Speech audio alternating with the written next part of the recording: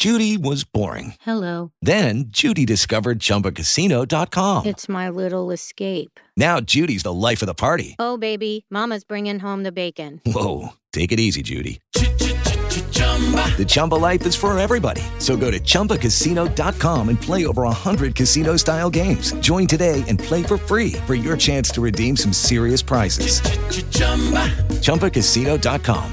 No purchase necessary. Void where prohibited by law. 18 plus terms and conditions apply. See website for details. When you want more than just an interview or unique conversation, when you just want to listen, Arroe.net, ARROE.net. All right, let's do it. Let's play it forward. A look at the unexpected changes endured by the entertainers, writers, directors, camera people, and all others affected but not infected by the global invasion of the coronavirus. These are real people, real stories, the struggle to play it forward. Episode number 251 with film director Kevin MacDonald. Good morning. How you doing? Fantastic, dude. What a movie you have released unto the world. This is history that I had no clue even existed, but now all I want to do is research it. Well, that's great. That's the aim of a true story in a movie, isn't it? You want people to come out of the theater, if such a thing existed at the moment, but if they come out of the theater and get onto Wikipedia. It sure opens up the eyes and the heart to things that have all been, we've known about Guantanamo, but we don't know what's going on inside. And who are these people? But we've had to read our own propaganda. Yeah, I mean, look, the aim of making this film more than anything else was to humanize one single prisoner. And Mahamadou, who had written this amazing book, which was called Guantanamo Diary, he seemed like the perfect person. In fact, that was what made me want to make the film. As I spoke to him on Skype, we spent a couple of hours talking, and I thought, what an incredible, lovely, warm character. And this is the person that we want to learn about Guantanamo through his eyes. The way that you brought every character together, what did you see before the pictures were even being made? Because, I mean, you must have had some sort of inner vision, and then you have to believe in that to release it. Well, this was a very, very complex story to tell because we have three different perspectives. We have Jodie Foster's character, Nancy Hollander, who is a human rights lawyer. And then we have Benedict Cumberbatch's character, who's Colonel Stuart Couch, who's a U.S. military lawyer who was the prosecuting lawyer in this instance. And then we have Mahamadou Slahi, who is the prisoner. So we're always bouncing between these different perspectives. And I think that is tough just in terms of structure, but you are getting every point of view. And I think that's interesting to see this kind of mosaic perspective on something as complex as this. At times, I had to keep reminding myself that, wait a second, this is not a reenacted documentary. This is a real honest to God story that is a story. This isn't a journalist that's out there. You are physically sharing with us a story. Yeah, I mean, this is as close to a true story as you can get in a movie. Obviously, any story of this complexity, you try to tell it in a movie of 2 hours, you're going to simplify, you're going to condense. Those are things inevitably happen. But a lot of the dialogue, even in the film, comes directly either from Mahamadou's book or it comes from interviews that Stuart Couch gave or Nancy Hollander gave. And so if you rootle around the internet a bit, you can find the whole streams of the dialogue are actually out there in newspaper interviews, etc. Did you get the opportunity to talk to him as that writer in the way that, you know what it's like to be creative? I mean, it's all stuffed up inside, but when you begin to put it down on paper, your life changes because you know that your words are going to go out and affect a different person. Did you get to be on that level with him with that as a writer? I'm not sure I quite know what you mean. With Mahamadou? Yeah, it's like when I sit down, I'm blessed with the opportunity to talk with the musicians. When they tell their story, it frees up their imagination to create more. It's almost like, okay, I've released the weight from my soul. I can get on with my life now. I think there's an extent to which Mahamadou writing the book and then working with me on the screenplay, it's a cathartic thing. He's a man who suffers from PTSD, as you can imagine. Once you've seen this movie, you understand why he suffers from PTSD. But I think talking about it, having people around the world be interested in him and interested in his story, not being forgotten, which I think a lot of the inmates at Guantanamo were released and have been forgotten and are, they're not able to find jobs, they're not able to travel. But he is able to connect because he's such a a warm and likable person, he's been able to connect with people around the world. He's got a big social media presence. Although he's stuck in Mauritania, which is where he's from, which is in the west coast of Africa, he's stuck there. He can't travel because he's still on all sorts of no-fly lists for the U.S. government. He is able to sort of lead this international life by talking about his story, and I think that does release him in some way. You talk about Mauritania. That's a part of the world that I'll bet you the average American does not know about until they watch this movie. Because I did not know it was as dangerous. I was in there doing research on trying to figure out, it's like the poverty and the people that continue to try to have a life there, but then they all, they group up. They create tribes and things like that. Well, Mauritania is one of the least known countries in the whole world. I don't think it's just Americans who haven't heard of it. Certainly here in Britain, a lot of people haven't heard of it either. But it's it's a big country. I think it's something like the 7th biggest country in Africa. It's half the Sahara Desert, pretty much. And then it's got a coast just below Morocco, west coast of Africa. It's got a long coast. If you're into kite surfing, that's the place to go to. Wow. Apparently it's the best kite surfing in the world. You got 300-mile beach with white sand and nobody on it and a constant breeze off the ocean. It's actually a kind of, until very recently, it was a totally nomadic country. It was Bedouin Arabs who had camels and they moved around depending on what grazing they could get, on the edges of the desert. And it's a country which is incredibly cut off from the rest of the world. Yep. You go there and you feel, wow, the influence of America or Europe or whatever has not really reached here at all. And that's in itself fascinating, and part of what I love about making films is that it takes you to places like that. When you first met Tahar, did you know in your heart that was your guy? That was the dude that was going to be playing this major part of movie history? Well, I knew Tahar already because we had done a movie together 10 years ago called The Eagle, a Channing Tatum Roman epic. Maybe not epic, Roman drama film, which I made in Scotland in 2009 or 10. And Tahar came over from France. He just appeared in this amazing French movie, which I recommend everyone watch if they haven't seen it, called The Prophet, which is a kind of gangster movie set in a French prison. So he's got form with prisons. And I saw that movie and I thought, wow, I want this guy in my current film. So I persuaded him to come to Scotland. He plays a Gaelic chief who doesn't speak any English, only speaks Gaelic. And he learned his lines, which were in this, the ancient language of Scotland. He learned them phonetically. And but we became friends during the making of that. And so I saw him every now and again when I went to Paris, or if he came to London, we'd have lunch or whatever. And then when I met Mohamedou and got interested in making this film, making The Mauritanian, I thought instantly the only person who can do this is Tahar Rahim, because his English had got fantastically good. He's done a couple of TV shows, including The Looming Tower, where he plays an American Lebanese guy. And also, he has some of the same character qualities that Mohamedou has. He's warm, he's super intelligent, he's just, very likable, very funny. And I thought that's the only person who can play him. So that was 3 years before we actually got to make it, though, mind you. It took a long time to get the money together for this one. Don't you love that fight and that struggle, though, in the beginning? Because what everybody always says, that it takes a miracle to even make a movie. But then now that you've got a movie that's already out there for us to have, I mean, that miracle exists right now.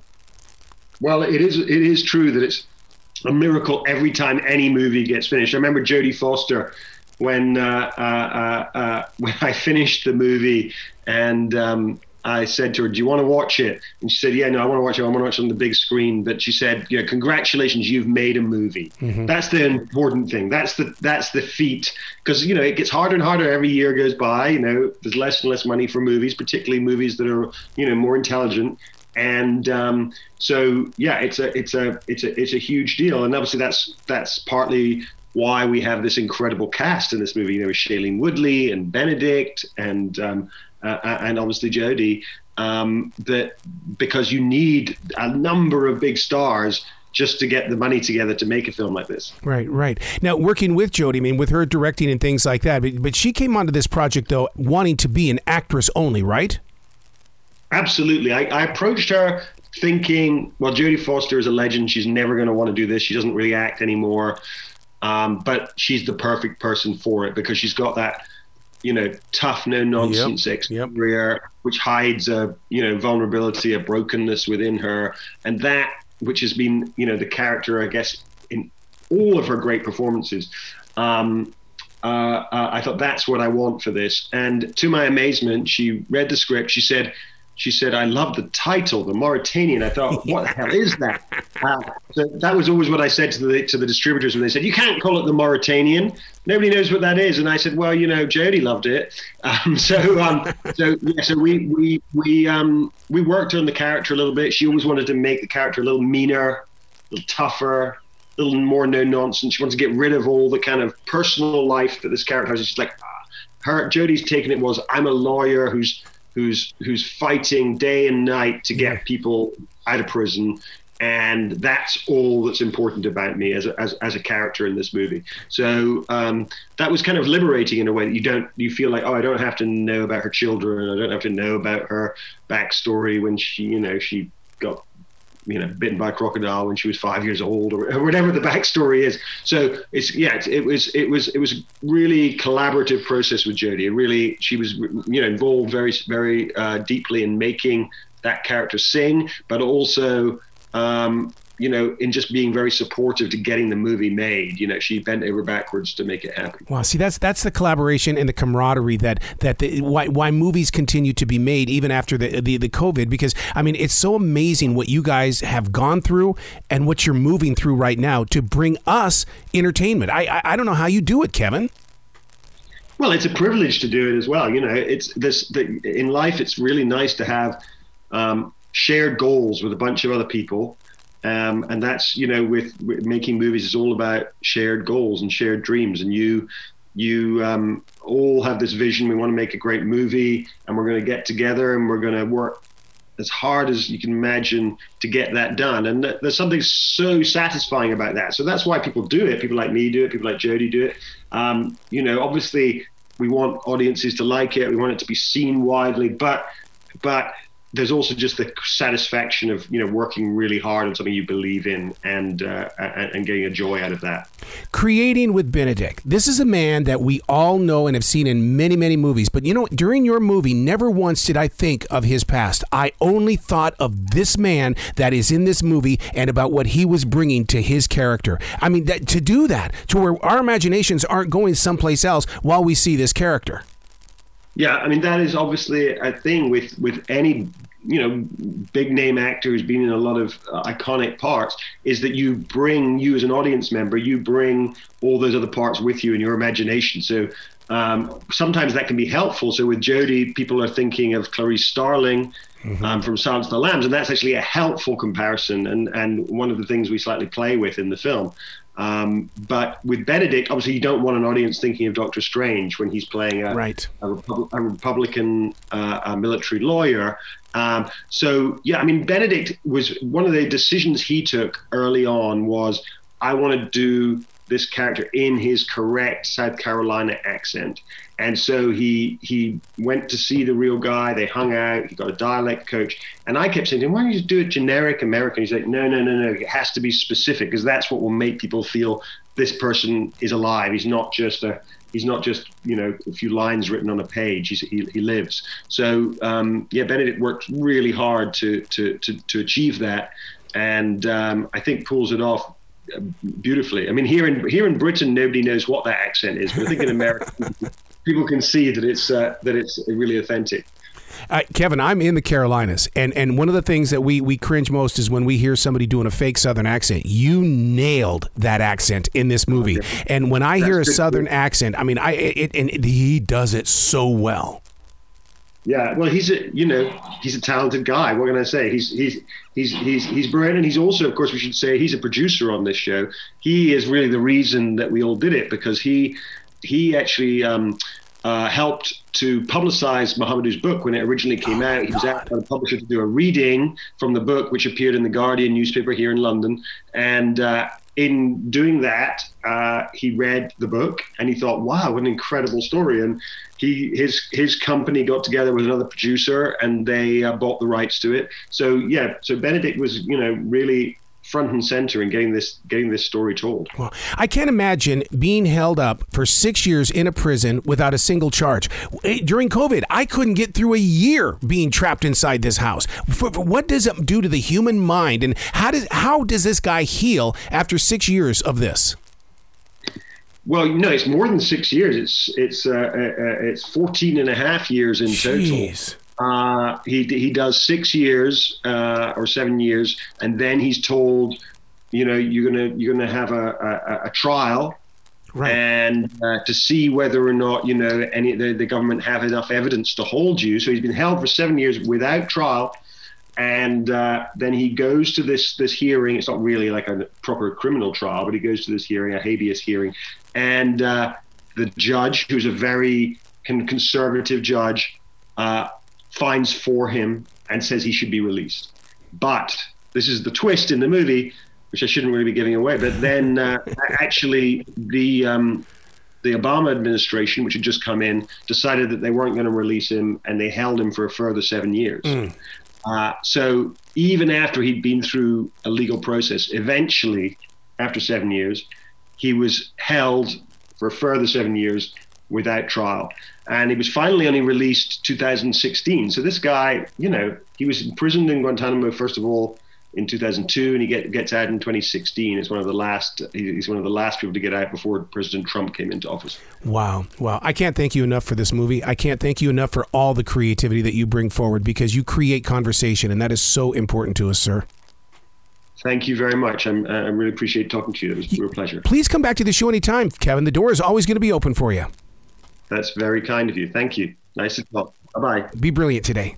Lucky Land Casino, asking people, what's the weirdest place you've gotten lucky? Lucky? In line at the deli, I guess? Aha, in my dentist's office.